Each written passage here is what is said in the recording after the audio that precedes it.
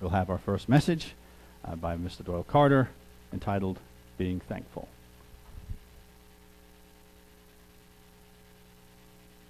Greetings, everyone. I hope, there we go. Hopefully everybody had a wonderful Thanksgiving. I did, because I went to the Steels, and one of the things that caught me off guard, so Benjamin got a weird answer, he had some kind of device or paper that you do this, and you have to pick like a picture and then a number, and it came up with, what are the 3 things you're thankful for?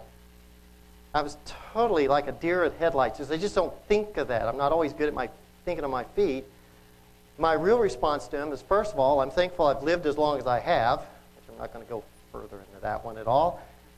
I'm happy that I'm in a stable church environment, because this is a very stable church, so I have a good church family. That was one thing. And the other thing, being a geek. I'm like Jesse in our church. I like all this stuff. We have stuff like this. I get to live long enough to see this stuff. Because right now, I'm studying something called radio astronomy. I had no idea what he's talking about in the second lecture, as I was telling our guests. And it's like I had to go on Google, instead of going to a book, go to Google and learn all this stuff. Like, what is he talking about? So there's a lot to be thankful for. But I want to go a little further than that. Besides family, church, and so forth, and having technology, it helps us out. So to start the basic theme of the message, I would like to share a quote with you from Ralph Emerson. And it is, as quote, "Cultivate the habit of being grateful for every good thing that comes to you, and to give thanks continually. And because all things have contributed to your advancement, you should include all things in your gratitude." I thought that was a good one, and it's true. Even Paul encourages this as well. Maybe not the advancement part at first, but it's there. We see in 1 Thessalonians 5:18. That is 1 Thessalonians 5:18. Yeah, good thing for glasses. I can actually read up there now. And I got trifocals of all things, too. I never thought I'd ever do that. It says, "In everything give thanks, for this is the will of God in Jesus Christ for you." So it says, in everything give thanks. And Paul repeats this to the Ephesians. He repeats it again. When he was writing to the Ephesians, in Ephesians 5:20, he says, "Give thanks always for all things to God the Father in the name of our Lord Jesus Christ." And why would you give thanks? Because sometimes our life gets a little rough. Like I was in between those jobs before I was hired by the company I was just hired. I got a little hairy every now and then because I wasn't sure if they were going to hire me, and they took 20,000 years, I swear. It really didn't, but that's how it feels in a trial. In reality, they just had to wait for 2 people to quit, which I wish didn't happen, but they did, and me and someone else got the benefit of that, or Tanner and I got the benefits of that. He got hired to a pretty decent job, actually. Why would we do it? Okay, here's why. Romans 8:28, as Paul states to the Romans, "And we know that all things work together for the good to those who love the Lord, love God, to those who are the called according to His purpose." So all work goes for it. I'll go back a little bit on a little personal example. I remember when I was first hired at some kind of lawn care place, and I remember it, and they didn't like you asking for time off. Well, the feast was coming around the corner, and I was directly hired too. So this, I guess, was a termination. But it doesn't matter. Point is, they said, if you go to the feast, Jim said, and I won't give any last names, just let it go. Jim said, who was the supervisor, said, "You will be fired," or terminated. He actually was more professional, terminated. So I gave him a note. I think it was from either Fred. I forgot what church I was attending. It doesn't matter. So I just gave him a note saying, "Okay, here you go. Here's the holy days." And he says, "If you go, you will be terminated." Well, I felt like obeying God first. Okay. Well, I'm at Lake Texhoma talking to Steve, and I get a phone call on my little flip phone. Yeah, we had flip phones back then. That's how far ago back. It wasn't smartphones at the time. And I was proud of that flip phone. Now looking back, it looks like junk compared to what I got now. But it doesn't matter. The point is, he told me I was terminated. And several people saw I changed my mood and gave me encouragement. But in the example, for 2 weeks I was unemployed. And then it turned out I went to the right place. I don't know why I decided it. And I got a job. You know, the thumbs up. Dad was happy. Everybody's happy. It turned out that job gave me a $1 raise, worked me 5 days a week. When I asked for holy day, in other words, 8 to 5 or 7 to 4, whatever it was, they actually gave me the holy days off without question. They went, oh, hey, no problem. We're religious. We appreciate that. We're very happy. And it turned out it worked out. And that's something to think about. So even in our situations that don't seem so positive, it usually works out for the good because that's what God wants. He says like he says, and we know that all things work together for the good to those who love the Lord. Now I'm going to list 3 items this day of why we should always be thankful. There's thousands of things thousand reasons why you can be thankful. There's thousands of reasons. But I picked 3 major ones. First, God, the God of the universe, the creator of all we see, he cares for us and provides for us. We're not just like the universe tends to look at us like little specks, like ants on a little bitty mountain doing whatever we do, and if we disappeared, oh well. God doesn't feel that way. God provides for us because we know this, because Peter tells us this. Peter says, he wrote to someone, he said, 1 Peter 5, 6 through 8, he says, therefore humble yourself under the mighty hand of God, that he may exalt you in due time, casting all your cares upon him, for he cares for you. So God cares for you. And if you just, like he said, therefore humble yourself under the mighty hand of God, and he'll exalt you in due time. He's there. He cares. You can bring your worries to him. If you're worried about your rent or you're worried about your car, like last night, I didn't mean to put this in here, but I'm going to do it anyway because it is a good example, just recent. There was an actual piece of I'm glad you all didn't run into it coming to church. There's actually was a piece of firewood out there, which I avoided coming in because I could see it because it was daylight when I came in. I got off work early. Well, apparently I hit it coming back down. I mean, it's triangular shaped. When I hit it, the car felt like it jumped. Okay, and you say, okay. Well, I was so worried the car tire would go flat. So I went to the dealership, or not dealership, but Robinson Tires, and went, okay, and they said, it turned out that, I don't know if God protected me or what, but the tire is not injured.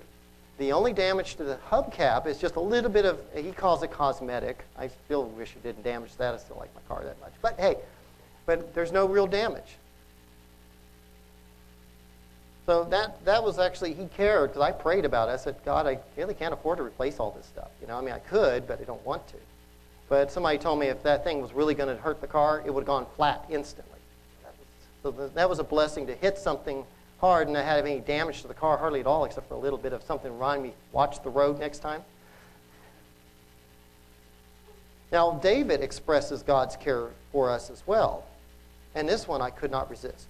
In this case, we're going to turn to Psalms 34, 17 to 19. Psalms 34, 17 to 19. David says, the righteous cry out, and the Lord hears, and delivers them out of all their troubles. The Lord is near to those who have a broken heart, and saves such as have a contrite spirit. Many are the afflictions of the righteous, but the Lord deliver them out of them all. You can count on God to help you no matter what. I mean, the tire thing was just a minor thing. I mean, it turned out it was okay, but he's there to help you if you had a job issue. He's there if you have a, financial issue. I've had times you couldn't pay rent, I'm sure. And I'm sure you all can think of, Oklahoma, you all. I'm sure everyone can think of an experience when things weren't great and everything worked out after all when you approached God. Because he didn't promise us a bed of roses. Many of the afflictions of the righteous. And in the world we live in, that's just appears to be the way it is, and it gets worse, fortunately. And when we approach him in prayer, we're called to actually be thankful or give thanks. He says in Philippians 4:6, or Paul does, be anxiety, or as King James says, worry for nothing, but in everything, by prayer and supplication, with thanksgiving, let your requests be made known to God.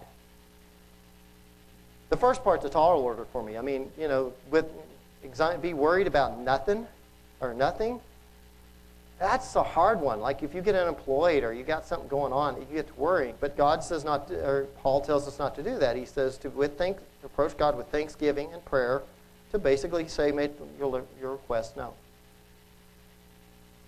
On the second point, well, let's slow down a second. So we're not to worry. So God is here to take care of us in the present world for as long as we live, whatever that may be, whether somebody's waiting for a check or whatever is going on.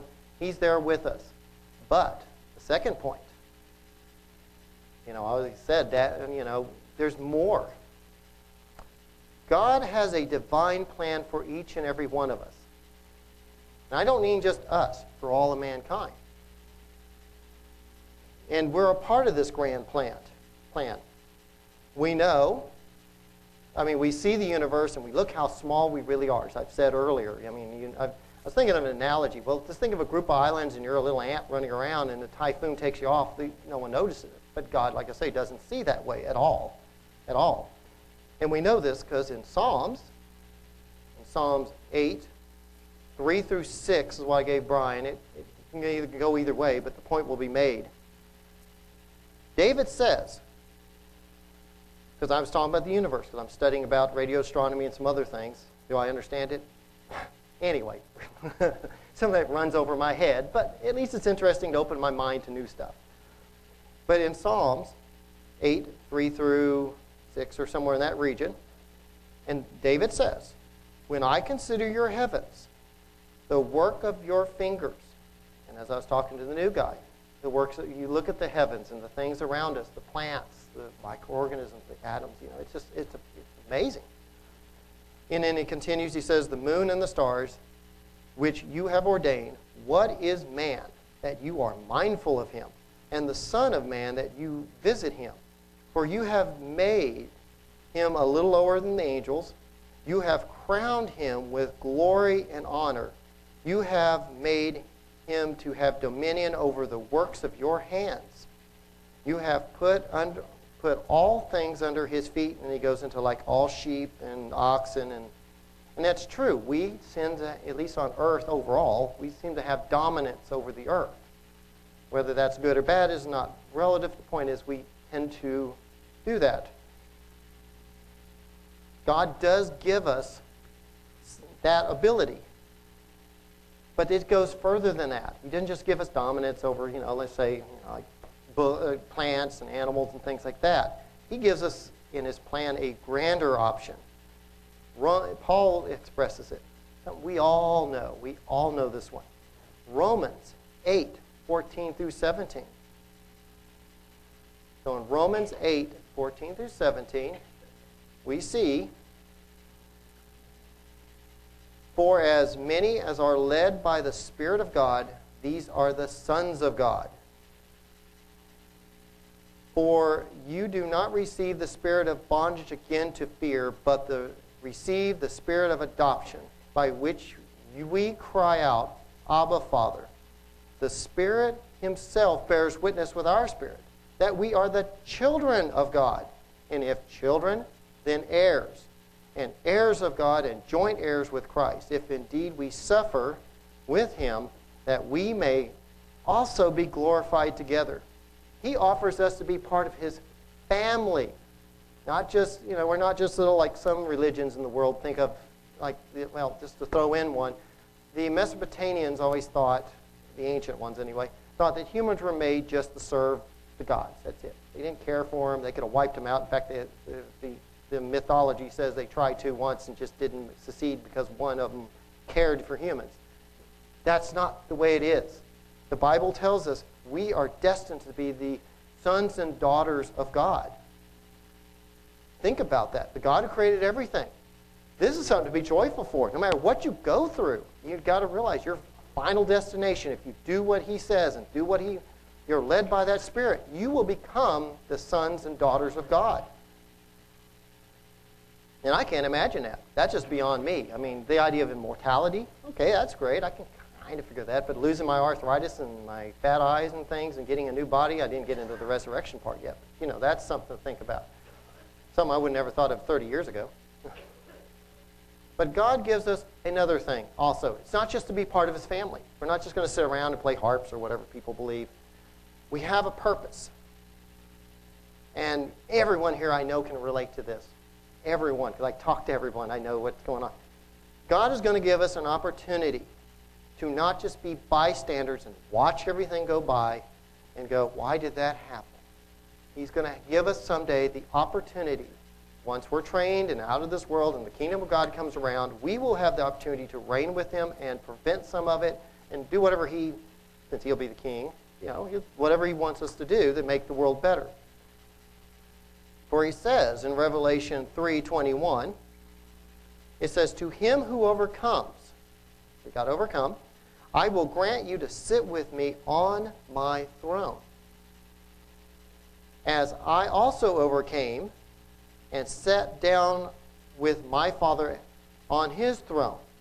And a reference scripture would be Revelation 20, 1 through 4. Didn't give it to Brian, but that was one I thought of, where we will reign with him for 1,000 years. We will have an opportunity to correct the problems of the world. Not today, fortunately. But someday we'll be able to go in righteously to actually handle the situations in a proper manner instead of some of the ways we sometimes say, which God may look at us and go, we have a better system here. Chill out. So he's given us that as an opportunity. Now, one of the warnings, I like to do this once in a while, one of the warnings I have, since I'm mentioning world, is the world is super, super, super negative. I mean, I listen to KMRG, and all you hear about, they always do the 3 big things you've got to know, and one of them is always about the president. That's always the first one. But the other 2 is either somebody getting shot, killed, whatever. The other one's a robbery or something. Everything's negative. Everything is negative, which is not good. It's obviously not good. It's hard to be thankful when you hear about all this, because this is what Paul says about the latter days. He says, it's just as a warning, he says in 2 Timothy 3, 1 through, we'll just go through 2, as I get to my point. But know this, that in the latter days perilous times will come, for men will be lovers of themselves, lovers of money, boasters, proud, blasphemers, disobedient to parents, unthankful, unholy. I want to focus on the unthankful. Being unthankful is a bad thing. You should be thankful. I mean, obviously it's a bad thing. But, be thankful is what we need to be. And when you're unthankful, it kind of breeds a lot of the other stuff we see because you're not thankful for what you got. I mean, I'm happy. I mean, personally in my life, I feel God has really highly blessed me. And I'm sure if you looked at what you have and what you've got, family, like I said earlier, your jobs, you're not too thrilled with the job sometimes, but the job pays well. Hey, you've got a decent job. We live in a country where there's freedom. We need to be thankful, and we don't need to be unthankful. And it just as a biblical example to that is ancient Israel, which is said in Hebrews, which I didn't find in the scripture, but they were set as an example. Here they are. They're called out of Egypt, and the first thing they gripe about is we don't have food. Okay, so God says manna. Okay, yeah, okay, we got you food. And then they go, and I can understand it being unpleasant, but I've already walked like at the Grand Canyon and just seen vast nothing, and walking can be a little interesting, let's put it that way. But they had God with them. And then they gripe about water, they gripe about this, and they griped about this, and they griped about that. And they finally meet the promised land, and their ungratefulness, God just said, you ain't going to make it. That's it. You're not going to the promised land. I've had enough. But he does say, and this is only a reference scripture, in Deuteronomy, for those who are taking notes, Deuteronomy 29, 5 through 6. That's Deuteronomy 29, 5 through 6. And Deuteronomy 8, 3 through 5. Again, we don't have to post it. He tells them, this is why we need to be grateful. They go through the wilderness and all this, and they didn't notice some things. And God points it out. Well, one, he says, he goes into verse 5 of Deuteronomy 29. He says, your clothes have not worn out, and your sandals did not wear out on your feet. You know, think about that. 40 years. The sandals didn't wear out, and their clothing didn't wear out. I'd be lucky if my suit lasts another 10 years, okay? And my sneakers, the way they make them, don't even last more than 6 months, depending on how I wear them. But God made them last. And the other one talks about, your garments, the other one in verse 4, it says, your garments did not wear out, nor did your feet swell these 40 years, because they had to walk. They didn't have cars. We were blessed with cars. They had to walk. But they never noticed it because they were ungrateful. God's little blessings, they never noticed. And we need to be noticing these little blessings and thank God for them. If we've been blessed in many ways, and if we get ungrateful, we just don't see them. You know, why are you putting me through all this, God? I don't understand. You know, instead of saying, okay, you gave me this. Okay, here, I see it. And there's got to be a reason for why this is going on. So in conclusion, my message is basically to say, be thankful always, just like Paul said, like the quote I used. We can be thankful that God cares for us. We can be very thankful there. He's devised a plan for us, in fact. We're not just going to live this life and then die and go to sleep and then that's it. He has a plan for us. We're going to be a part of His family. We're going to be a part of His plan. And then He's going to, after our little training on earth, which we may not always be thrilled with all the trials, but hey, with all the training, we will actually be able to make a difference in the world and in humanity in the kingdom of God. So I wanted to close, if you've wondered why you didn't see Colossians, I wanted to close with that actually. It was my primary verse and I give Kim the benefit on that because she gave me a sheet in the back study over there for the teens, and it was all these things about being thankful, and this one really struck me. And I want to read it to you as my closing remarks. I'm going to let Paul talk to us instead of me. So in Colossians 3:15 through 17. That's Colossians 3:15 through 17. And let the peace of God rule in your heart, to which also you were called into one body, and be thankful. Let the word of Christ dwell in you richly, in wisdom, teaching, and admonishing one another in psalms, like we had earlier, hymns, and spiritual songs, singing with grace in your heart to the Lord. And whatever you do in word or deed, do it, or do all in the name of the Lord Jesus Christ, giving thanks to God the Father through Him.